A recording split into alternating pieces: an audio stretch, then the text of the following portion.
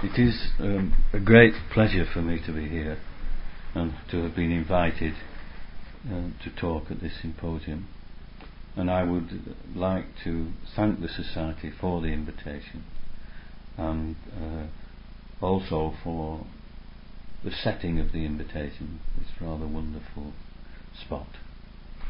I have entitled the paper By Way of Essential Meaning, and I hope the meaning of that will become clear. The subject matter of this paper is derived from that extraordinary affirmation in Ibn Arabi's Fusus al-Hikam regarding the nature of the era. We are informed, but the Gnostics are the worshippers of the era, because each era is a revelation from among the revelations of the divinity. The great God in each era reveals himself with certain qualities. That is why era is one of the divine names. The Prophet said, "Do not revile the era, because the era, it is God." The High God, in every moment, is revealed in a different revelation, and upon the people the quality of that era is dominant, that quality with which God reveals himself to that time. I think it is probably true to say that if one is not astonished by this Akbarian view of the nature of reality, one hasn't understood it. Ibn Arabi's view of the unity of existence is truly astonishing, and it is an astonishment which aims to transport the aspirant, like the content of all Ibn Arabi's writings, to a fundamental existential realization of the meaning of that unity, rather than simply to induce an individual act of cognitive clarity. We might be inclined to inquire, from an assumed spectatorial point of view, as to what modernity might look like or be conceived of in relation to the fundamental expression, the unity of existence, whose meaning is central and vital to Ibn Arabi and his followers.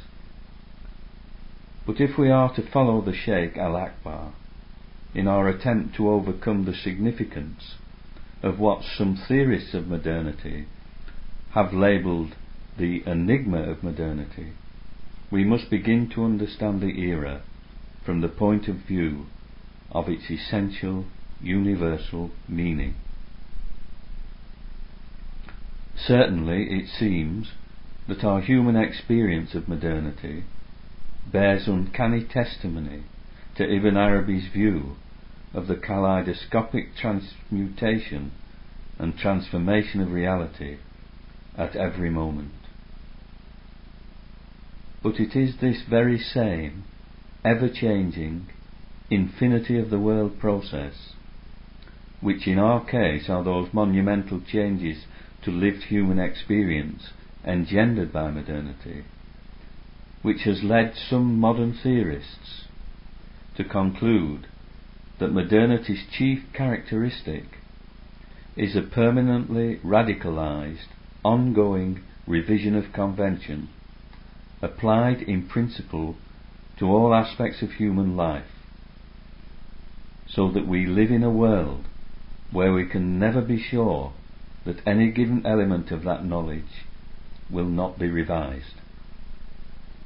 If we are to overcome the enigma of this radicalizing relativism of all knowledge, and to refuse its refusal of certainty, then, as many of us here may already know, the unity of existence as expounded by Ibn Arabi is a powerful, pertinent and perfect antidote.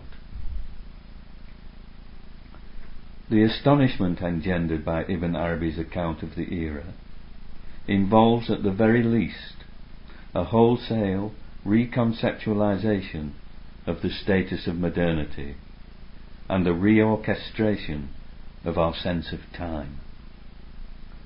I shall concentrate on what Ibn Arabi would regard as the basic and interior sense of time. The other sense of time, which is derivative, refers to relative and measurable time. To live in the now, that is, in the oneness of the moment, as the Gnostics do and the aspirants strive to do, is to be in that situation, that place, without place, where, as Ibn Arabi says in the Fusus al-Hikam, there is no two times. Here, the present moment is experienced as an eternal becoming, in which, following Ibn Arabi in this matter, the is becomes was, and the will be becomes is, at one and the same identical instant, without gap.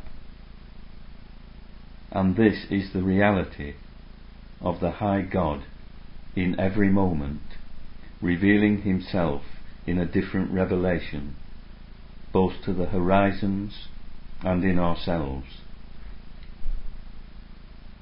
In respect of God being called time, the whole of existence is God's day.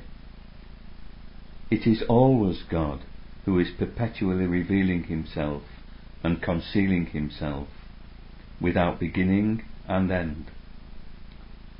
The term God's day consequently reaffirms the oneness, uniqueness, and universality of being, and reminds us of the affirmation of divine self-disclosure as no other than the movement of his love to be known, and its complementary binary affirmation that God was and nothing was with him, that is, of God's pre-temporal existence, without time or things or change or movement. For Ibn Arabi, both immanence and transcendence have to be asserted of reality as a whole, if you are, he says, to follow the right course. Bearing these important parameters in mind, what follows will be an attempt to explore something of what is involved and implied by Ibn Arabi's affirmation of divine self-disclosure as the movement of God's love to be known, as a means for understanding our times. To see the world, the era, in the image of God's eternal becoming is to be invited by Ibn Arabi to an awareness of the era which, as an ever-changing configuration of images of the real, bearing the imprint of certain governing qualities, has its adamantine roots in the unending instantiation of the infinite contents of the divine creative imagination, where things are born freshly and uniquely at every moment, sometimes described, as we have noted, as the perpetual creation of the whole world at each breath. Therein lies the comprehensive astonishment of things as they really are. Every era, including our own, is perpetually in the making, and each possesses its particular and uniquely determining features, and this includes its concomitant forms of thought, its predominating self-definitions, conceptual categories, assumptions, and cognitive architecture through which it views the world and itself. And all this is embraced by the dominant quality by which God reveals himself to that time. And we also know, in spite of the fact that Ibn Arabi insists on the limitations of reflective thinking to uncover anything but a small fraction of reality, and of its tendency to bind reality within its own rational schemas, that God can inspire not only through inner unveiling and immediate witnessing, but through a person's thinking and inquiry with his intellect. In this sense, the heart's knowledge is constantly transposing itself into infinite cognitive and intellectually communicative forms. It can represent itself not only in sensation, images, memories and dreams, but in syllogistic arguments, number theory, and intellectual cognition of all kinds, including the thought forms of modernity itself. The worshippers of the era, clear of mental imaginings and dogmas, see God in all the varied manifestations according to the manifestation of the name who is the Rab of that manifestation, knowing that it has manifested in that manifestation according to the inclination of that manifestation or place. And the thought forms of modernity cannot be excluded from the theatres of God's manifestation. And even to those who do not acknowledge or recognize the theophanic nature of reality and imagine reality to be otherwise, still, we are told, it is also God appearing to them in that form according to the place of human reception.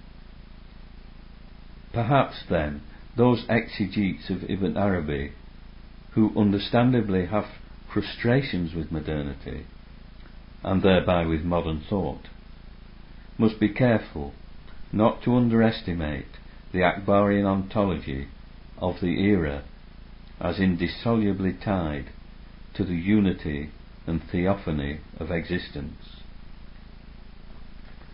For there are some global features of modernity, such as science, technology and economics, and their extraordinary influence on the self-definitions of modernity, which seem very much like visibly ubiquitous qualities of the age.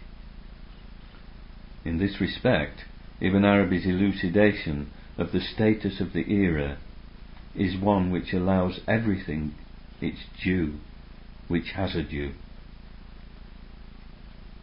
This itself does not in any manner debar the Gnostic from distancing himself from the images or thought forms of the era, in order to invite those who have the inclination and aptitude to face from the relative to the absolute, so they, the ones who have the aptitude, unite between the absolute and the relative. It is only from the position of Tawheed that the spirit of that time, however or in whomsoever it manifests itself, can be fully embraced and instantiated, for that place is where the world is seen in the image of His beauty. And we are also reminded that the envoy who is ordained for that time is the greatest place of manifestation for the completion of that quality with which God reveals Himself to that time, even though, for the sake of guiding others, such a person may appear in denial of the times. The fundamental fact of divine activity includes ourselves and our times. The dynamic logic of this divine influence is accomplished under the dispensation of the divine names, sometimes also described under the rubric of secondary causes, which causes are another way of describing the action of the divine names in their tangible effects. These are the means by which the tasks of God are accomplished. There are no fissures, no black holes, no gaps, no temporal priority between the era and God. Such also is modernity.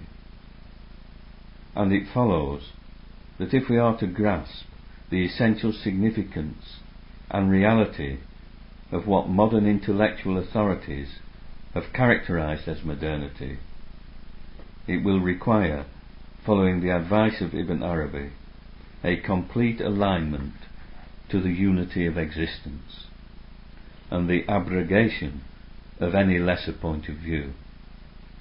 And this also implies an equally important shift in emphasis and orientation. For the basic question now becomes not simply what is the era of modernity, but rather who is it that is known in, through, and as that very same era. It is in relation to this unitive understanding of the era, as no other than God's theatre of manifestation, that we learn two further things.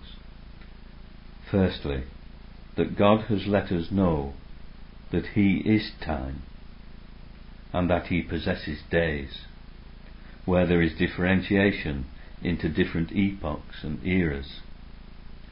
Secondly, we learn that time itself has only a perspectival reality, and no independent or substantial reality of its own.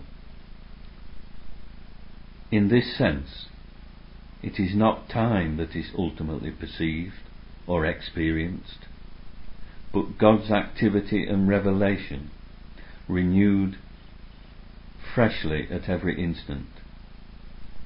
This is what the Arif is given to know, and engenders the description of the Arif as a worshipper of the era.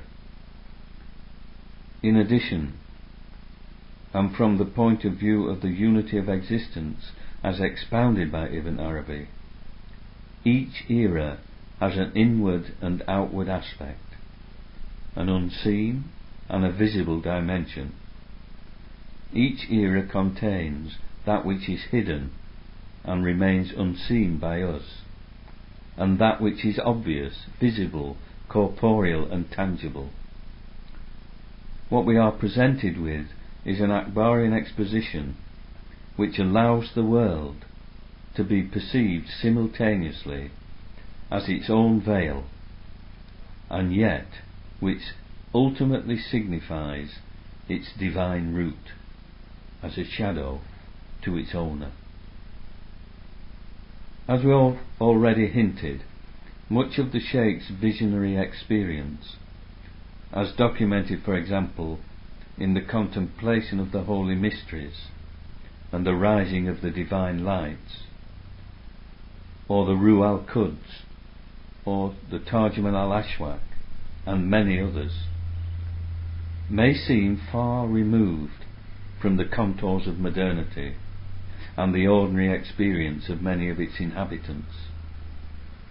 To some observers, such visionary material may be dismissed as simply the historical products of a medievalism. To others, who are committed to Ibn Arabi's vision, such contemplative experience may seem to indicate a necessary flight from modernity and its discourses, even a rejection of the modern in favour of the eternal. But to the worshippers of the era, the Gnostics, the era is the breath of the merciful, and not only are our individual states all signs of this, but we are in those signs even when we do not notice.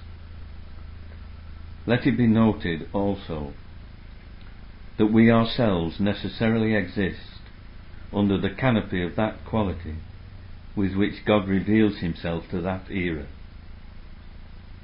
But to be consciously immersed in this awareness in oneself and unto the horizons, as it is expressed in the Quran, reconfigures or transfigures the very nature of modernity as it is commonly understood.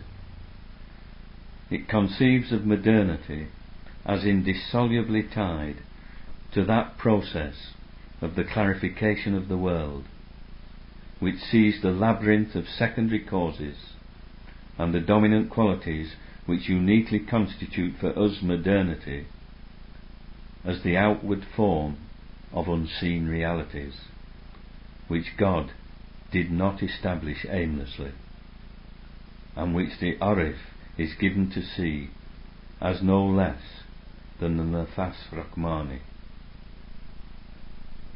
In the Meccan revelations we are tantalizingly told that the Arif observes the likenesses God has made, and in that immediate witnessing he actually sees precisely what connects the likeness and that which it symbolizes.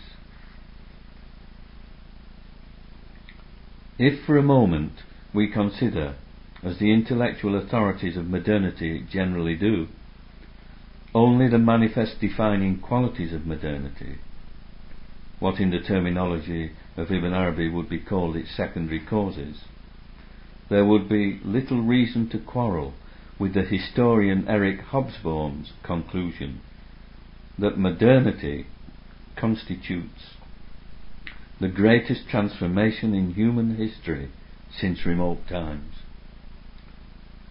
By doing so, we can also perhaps glimpse, in the context of modernity and its analysts, the extraordinary power of Ibn Arabi's vision to engender insights into the deeper spiritual grammar of that historical transformation.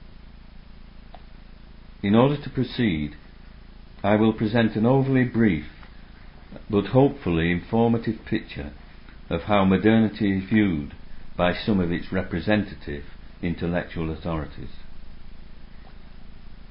Not only is modernity regarded as the great transformation, but its monumental and unprecedented impact has profoundly affected many people's subjective expectation of what it is to be a person.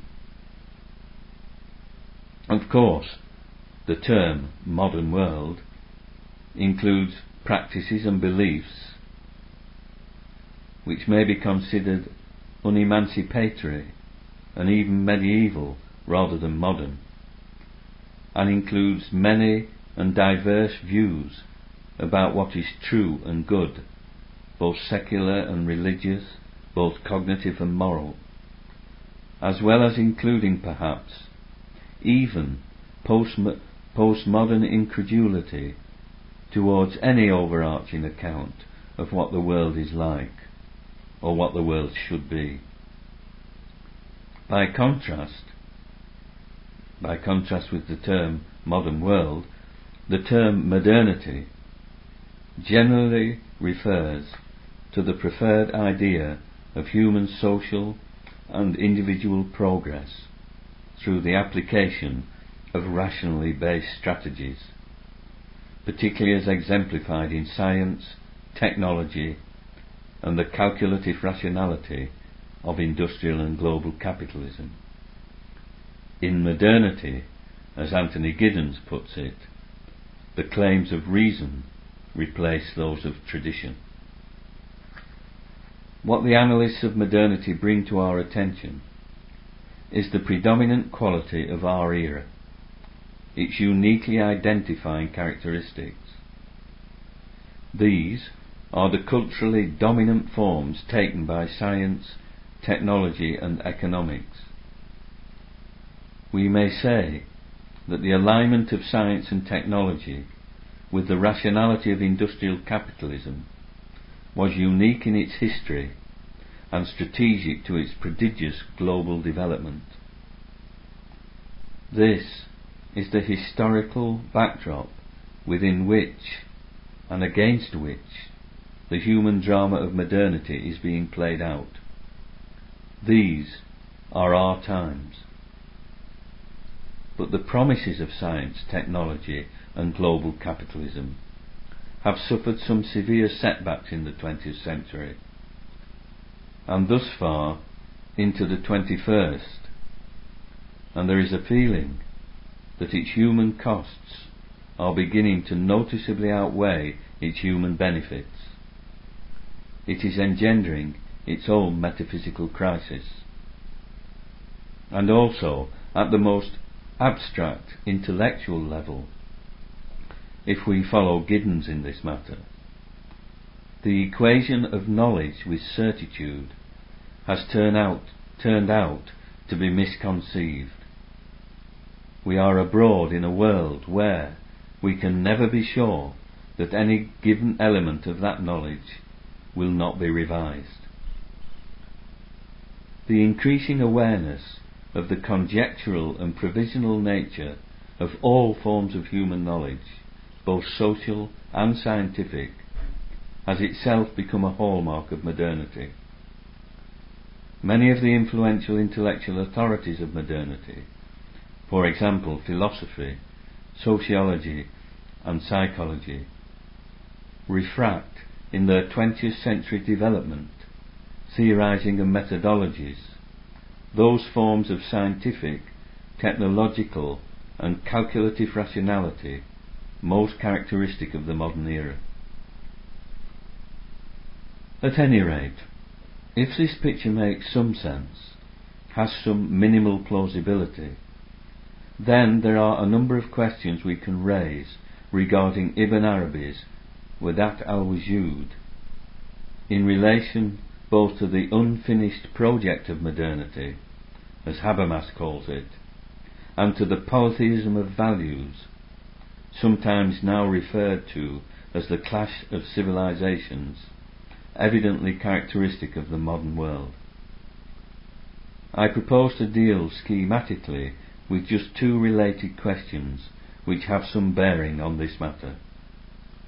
Firstly, the question of what can be called the re-enchantment of the world in the light of Ibn Arabi's unity of existence, and secondly, the question of whether the increasing interest in Ibn Arabi in Western culture is simply an accidental throwback to a pre-scientific, pre-technological, pre-industrial age, or something of much more universal significance for our times.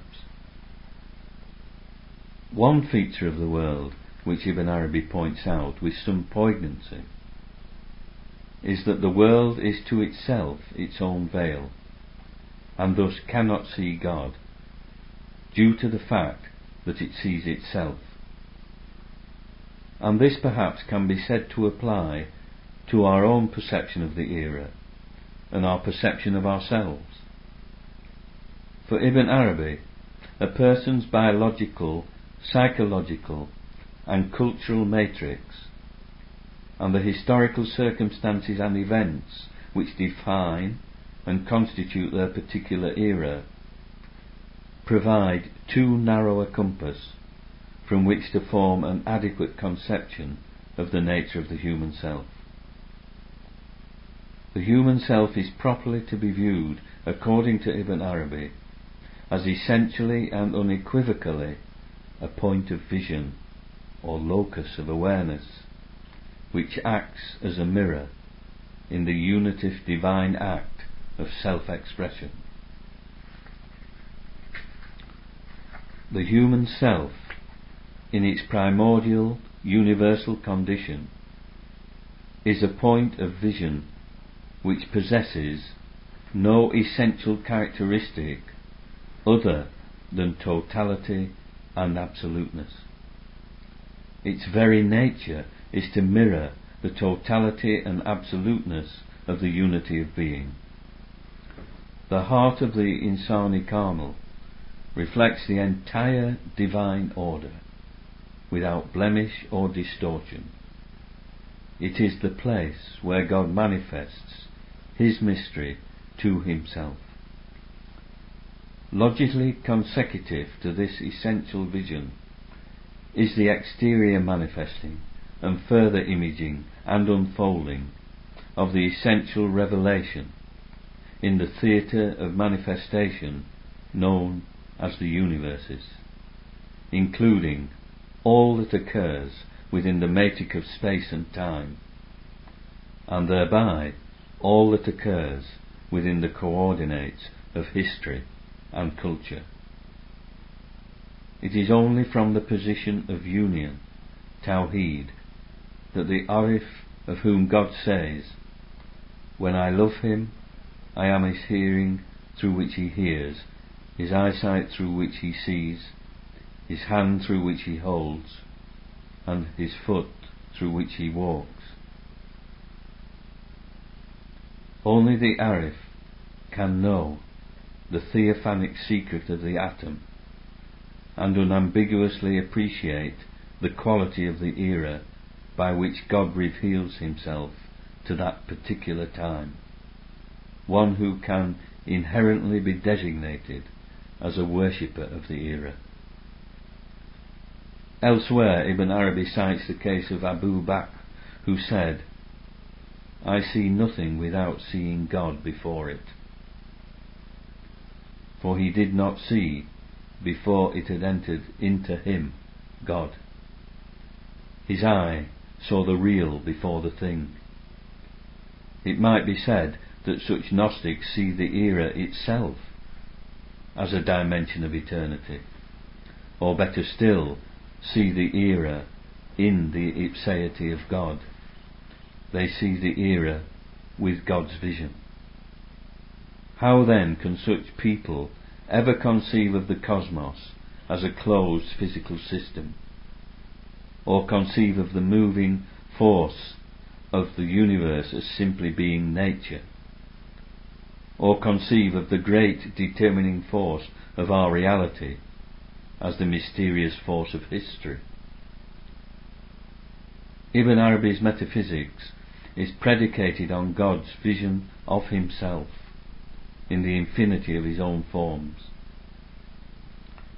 It originates from the origin and opens up a vast spiritual and epistemological landscape hitherto hardly imaginable. As Bülent Ralph puts it, the Fusus al-Hikam should be read with a pre-understanding of the point of view from which it ensued. Chronologically, the modern era for Ibn Arabi is situated somewhere along the continuum between the time of Muhammad and the second coming of Jesus. In this way, we can glimpse that when the whole of reality, God's vast earth, including ourselves, is experienced as theophany, then it would not be mistaken to say that the infinity of the world process becomes revivified and transfigured. It becomes a place of extraordinary vision. The Arif is transported and thereby able to penetrate the experiential depths, cadences and beauty of God's love to be known. This essential theophanic dimension of all personal phenomenal existence invites us to an awareness of the fact that for Ibn Arabi, the transformation of the states of ordinary people are all divine signs, even when they go unnoticed. Unlike that theorist of modernity, Max Weber, we need not fear the disenchantment of the world, for the Wadat al-Wujud of Ibn Arabi reveals a re-enchanted picture of the world as the ever-renewed disclosure of being. In this context, science and technology, rather than negating this world picture, reveals just an infinitesimal fraction of the extraordinary possibilities of being. Science and technology and the associated forms of rationality are integral to the era in which we live, and they are the means through which, as Berlent Ralph points out, all manifestation and further knowledge which we shall acquire shall come. Science is thoroughly embedded in the matrix of modernity. It is clearly one of the defining and governing determinants of the era. Whilst this is the case, Ibn Arabi's metaphysics makes it quite clear that the real cannot be arrived at by the kind and type of knowledge and methods utilized by science or technology. These do not constitute the right kind of epistemic affordance, but we ourselves do. This is one's inheritance and potential as a being made in the image of God, a situation of such grandeur and beauty and elevation that it has been remarked, you think of yourself as a small thing, whereas in you there is hidden the biggest of the universes. The epistemic key to unlocking this universe is to come to know yourself, so that you know God with certainty, yaqeen.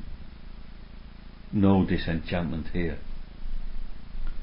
And we can now address the second question which we set out to address in this short paper. That is the question of whether the increasing interest in Western culture in the metaphysics of Ibn Arabi is simply an accidental throwback to a pre-scientific, pre-technological, pre-industrial age. Such a conclusion could only rest on a denial of what the very doctrine of the unity of being is insisting upon, that is, that modernity is itself an inseparable dimension of the unity of being. This also means that all the unprecedented global and monumental cultural changes in lived human experience engendered by modernity can be no other than the consequential aspects of what Ibn Arabi calls the clarification of the mirror of the world. It is fairly clear to many that the ongoing seismic changes in Western and global 20th century human life have made the need for a new and renewed sense of human response and responsibility urgent and unavoidably obvious. If this increasing awareness is to herald a universal clarification of the very idea of the unity of being, then we need to go beyond modernity's ideologies, beyond its divisions and boundaries, beyond its self-descriptions, and beyond its conceptual and theoretical categories. Interestingly, in this respect, we find Nietzsche, that alleged inaugurator of modernity, saying in answer to the question of what a philosopher ought to demand of himself, that it is the authentic philosopher's task to overcome his time in himself, to become timeless, to wrestle, as Nietzsche puts it, with whatever marks him as a child of his time, that is, to strive for that vision of the era beyond its own self-descriptions and conceptualizations, which envisages it as more than the sum of its parts, and which recognizes that the parts can only be properly understood from the point of view of the unity of existence itself. This is the theophanic perspective on the era and on ourselves, to which the Wadat al-Wujud of Ibn Arabi invites. And thereby each era is inherently constituted by the presence of its own zenith, its own highest specimen, the Insani Kamil. Interestingly, in the poem over the entrance to Ibn Arabi's tomb in Damascus, we read, "For every age there is one through whom it is elevated. For the remaining ages, I am that one." From such an Akbarian vantage point, the interior reality of the era is inescapably the movement of love.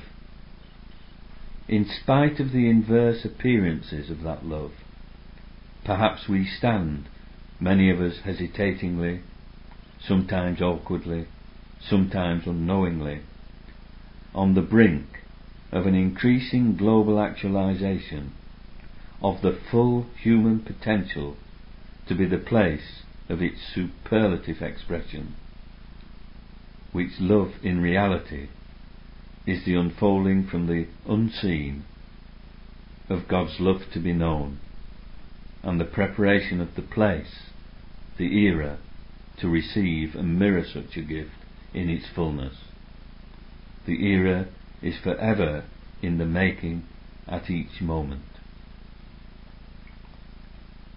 It may, in many ways, be true that modernity was the greatest transformation in human history since remote times. But the interior meaning of that transformation, and the movement of its global clarification in the mirror of the modern world, not only constitutes a universal message of hope, but if we are to follow Ibn Arabi, intrinsic to its future trajectory. Perhaps we have not yet seen the greatest transformation in human history, but our era heralds its presence and beckons a listening ear. And to know this is to begin to understand the era by way of its essential meaning. Thank you.